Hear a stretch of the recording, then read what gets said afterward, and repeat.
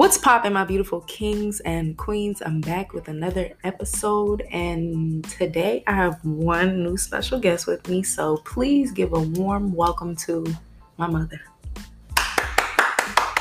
Thank you for the invitation, and thank you to all of you who are listening. Yes, so I also have my brother here with me, but he doesn't need to say what's up to the people. What's up, y'all? You see how she treat me.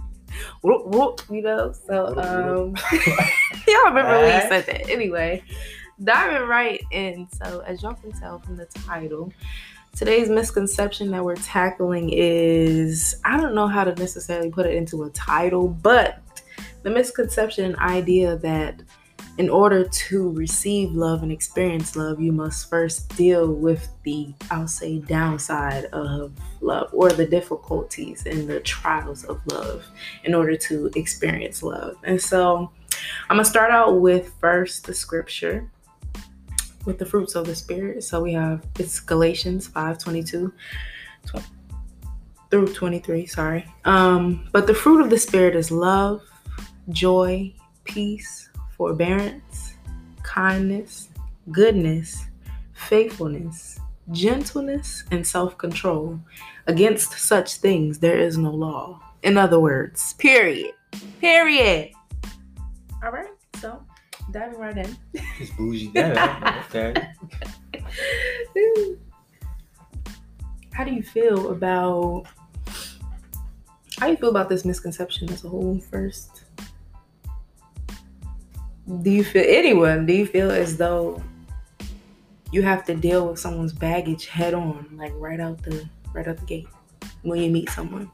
Well, I have a friend who has a saying, and she says that people don't do you, they do themselves, you know. And so what presents in a relationship oftentimes is people's comfort zone. You see what they're used to, you'll see their expectations, you'll see their beliefs and their perspective. And what is required in order for there to be reciprocity in a relationship is that there must be give and take, which means you must be as invested in coming to understand and see someone else's perspective as you are in your own. But that requires some growth, and that requires some adjustment. And that is why one of the most vital tools of a relationship is communication, you know. And it has to be, you know, we say, are you listening with a third eye? With a third eye, which is, you know, not only can you see something, but are you listening with the intention that you're going to hear what someone really is saying? Not to respond to what they were saying, but to really understand what it is that they said. And you can do it, you know, for those people that you may be in a relationship with and they don't necessarily have that skill. You can kind of coach and coax them into being more proficient in that area. So one of the things that you would do is, you know, you would, like if I said to David, okay, so what is it that you heard me say? You know, to get him to then be able to say back to me what it is he believes that I just said in the course of that discussion. Yeah, I agree 100%. I usually, what I say is, are you listening to understand or to hear what I'm saying, or are you listening to comprehend what I'm saying and seeing what I'm saying from all point of views and perspectives? So I agree. Well spoken. Facts. I feel like a lot of the times people who expect you to go through all these extra hoops and highs, you know, a lot of extra baggage and toxicity are people who are broken and haven't healed themselves and really done the individual work with themselves before hopping into the relationship. So they're kind of coming at it from an angle of a broken individual's perspective. Whereas if a lot of people were to fully heal themselves and fully, get right with themselves, then there wouldn't be as much baggage, because a relationship is supposed to be out of, you two enjoying each other. If we're talking about a positive relationship, that's supposed to be beneficial for both of y'all and really enjoying life together, just growing. So you have to go through growing pains. You have to constantly, learn areas where you can accept each other and really, grow from within each other. But it shouldn't be this toxic thing where you feel like it's just not fun and enjoyable. Like, most of the time it's supposed to be enjoyable, but it's just life. Like, you're just a growing person, so you're going to have different phases where, you're constantly going through this or that to evolve and whatnot. So you have to learn to accept each other from different areas and help each other expand. And know that in your healing and in just being an individual who God calls to minister to people or just heal people through your words, know that you will naturally just attract and people will gravitate towards you continuously. And it's something that you can't necessarily control, but sometimes you will continue to attract these broken people in a sense. And it's not always necessarily meant for you to establish a relationship with them, but in that season, they may need you to just tell them about themselves or to just speak to them or encourage them in order to give them that push that they need to start that self-healing. But I do want to ask, how do you guys feel? Do you feel like, dang, what was I about to say? Do you feel like... Well, while you're thinking about that, can I jump in and... Yeah, go ahead. Something that David said, which was important, was talking about brokenness. And a lot of times people don't understand or they don't see that they are broken. If you were driving all the time and your windshield was cracked, you see the world through that lens. That's normal for you. As for so many people, their brokenness is their normal. If they come home and their parents always argue. Yeah. That's how they communicate, and that's how they think love is supposed to be shown. And so, the Bible says we should not be unequally yoked.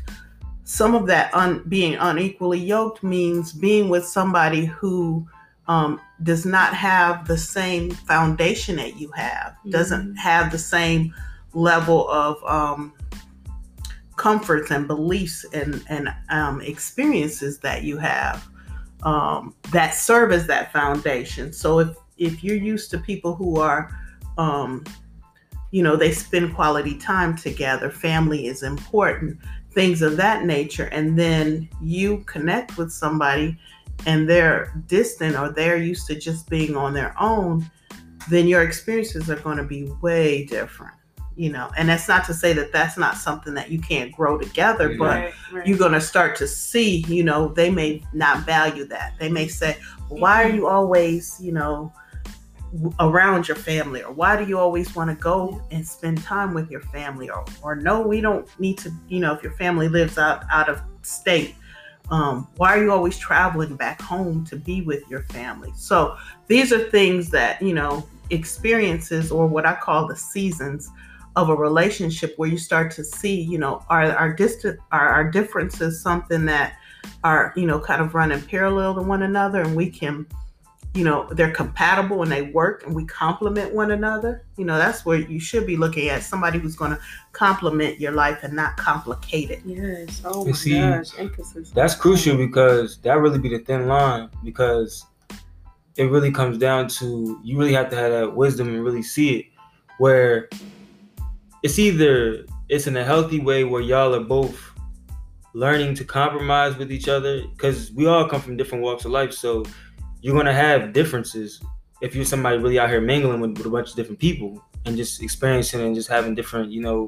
exploring just the world and whatnot. So you'll have, like you said, Mom, just relationships where there'll be one individual from a certain background where, say, your parents argue a lot, and the other background where you was more family oriented and it was more of a peaceful household.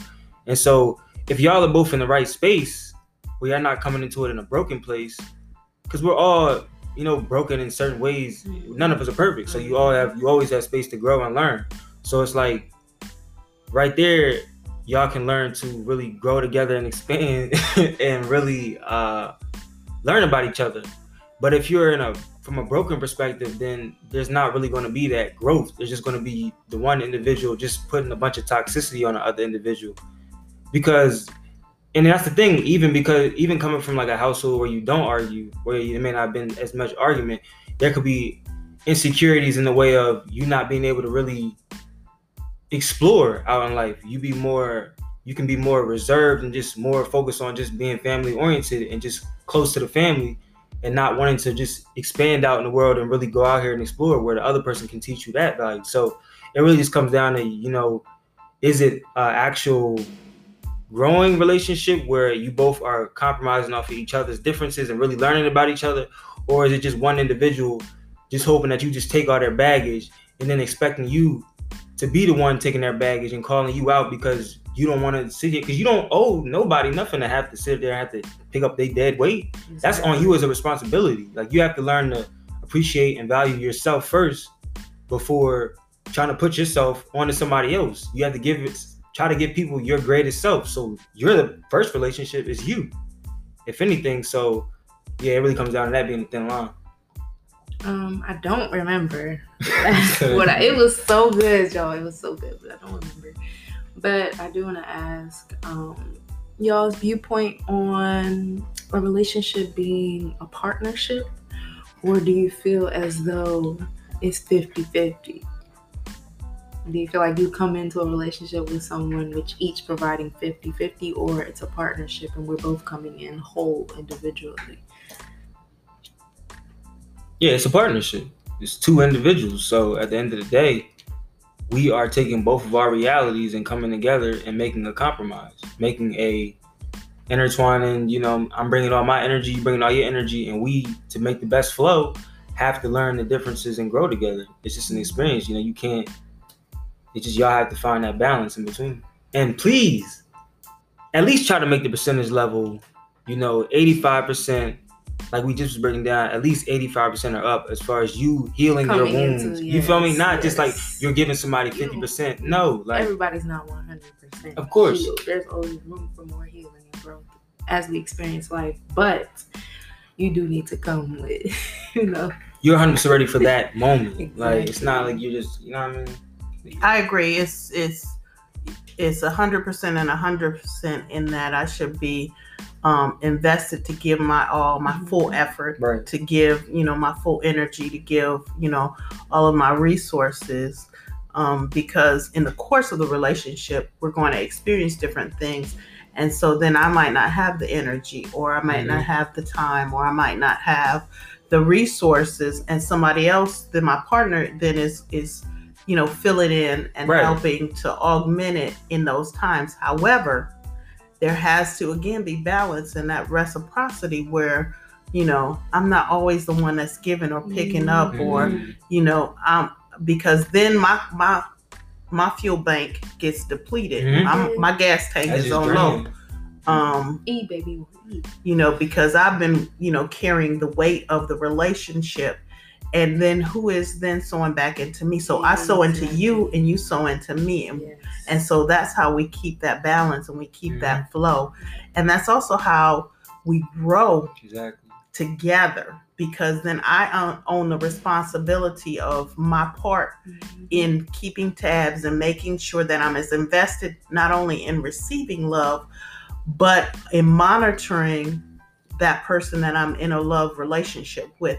And that is whether it is, a partner, in the sense of a romantic relationship, or even, in my friendships, make sure that I check in, or make sure that I'm as fully present as I can be, when they call me and they say I'm going through something, am I listening, and do I make myself available? And even, for me, because we've lived in places where my friends are in other states, and they may be across country. And I hear, or I celebrate their moments, or I hear that they're struggling with something, and I can't necessarily be physically present for them. But then I find a way to interject my spirit and energy. They know that I'm always there, for to pray for them, and I'm always praying for them, and that becomes important. And that, is something that then carries over. Again, if you have that posture, it carries over into your other relationships. It does. It's not just limited to your significant other. It's the relationship as a whole. Either way, you gotta have that friendship bond at a core. Yes. And please learn in the relationship, because that's how you know how to truly be that healing piece of the puzzle. Love language. You feel me? When your partner in crime goes down, because we all have our down bad moments, you need to be able to know how to be that cure for them when they truly need you, instead of just looking at them lost in the sauce. When they really need you to be that healing, puzzle piece. You got to really break down people, because at the end of the day, in a relationship, it's not meant to be just peaches and cream. It's meant for you to go through life, which is tough in many different ways, and experience it. So for the good moments, the bad moments, whatever, they're all just a lesson. So just learn and just enjoy this experience. We talked about this a couple of days ago. That there's a scripture in the Bible says that, when a couple first comes together, that they are to spend a year together. And if you look at the symbolism of what that year means, it means 4 seasons. It means springtime, which things are new and being birthed and being, seeds are being planted, and there's new life that is growing. And then summertime, when things are, vibrant and the sun is shining and it's bright and, it's good days, and celebrations. And then the fall, when things start to die off and, it's kind of a cleansing. And then you go into winter months when things are dormant and things, look like they've died, or it's a season of sleep. In your relationships, you will go through those 4 seasons. You will go through times when it's great. You got new things going. You got things that are budding, like in the spring. You've got, the very good times when everything seems to be rocking and rolling and you guys are really having a great season. And then there are times when you start to see where you're going through periods of growth, and there's shedding and there's separation, and it seems like things are dying off, or and it seems like you're dead in essence, in that you're not progressing, or that you're asleep, so to speak. You go through all of those, and we started it with the fruits of the spirit being the recipe for love. That represents all of those different aspects of what love can be. It means you're going to go through long suffering, or you're going to go through, periods where you're being stretched and you're being tested in that relationship. It means you should always have peace in a relationship. It doesn't mean that you always have happiness, but you should always have peace. I should know that I'm not your enemy. I'm your friend at the minimum, and I should never be trying to intentionally hurt you. Even when I'm trying to be heard, or even when I feel like, I'm fighting for my survival, I should never be trying to hurt you. And that's also where joy comes from. I don't have to be happy, but I'm content in knowing that, we're working towards a greater good. Everything is going, towards that good, and it's going to work out for us, and so I can stay in it, stay vested in it, see you going through a hard time, and know that, no, this is just a season. This is something we're just, working through. That about sums it up, I guess. Touched everything. Yep. Who wants to read the jewel of the day? That's what he's ignorant, y'all. I'll read the jewel of the day. The jewel of the day comes from 1 Corinthians 13, verse 4 through 8, and it says, "Love is patient, love is kind. It does not envy, it does not boast, It is not proud. It does not dishonor others. It is not self-seeking. It is not easily angered. It keeps no record of wrongs. Love does not delight in evil, but rejoices with the truth. It always protects, always trusts, always hopes, and always perseveres. Love never fails, but where there are prophecies, they will cease. Where there are tongues, they will be stilled. Where there is knowledge, it will pass away. That's all we have for you today.